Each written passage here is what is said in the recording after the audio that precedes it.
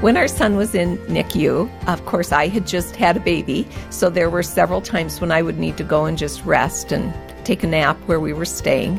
Jolene Philo on Focus on the Family Minute. And my husband would go in during those hours, and he would just be next to Alan's little bed.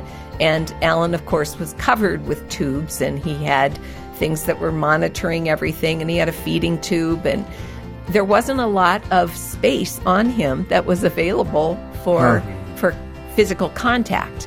So instead of having the nurse try to get Alan up into his arms all the time, which was difficult, Hiram got into the habit of just putting his hand in and stroking Alan's cheek back and forth. And of course, there's now research that proves that that's very good for newborns who are in NICU. You'll hear more at FamilyMinute.org.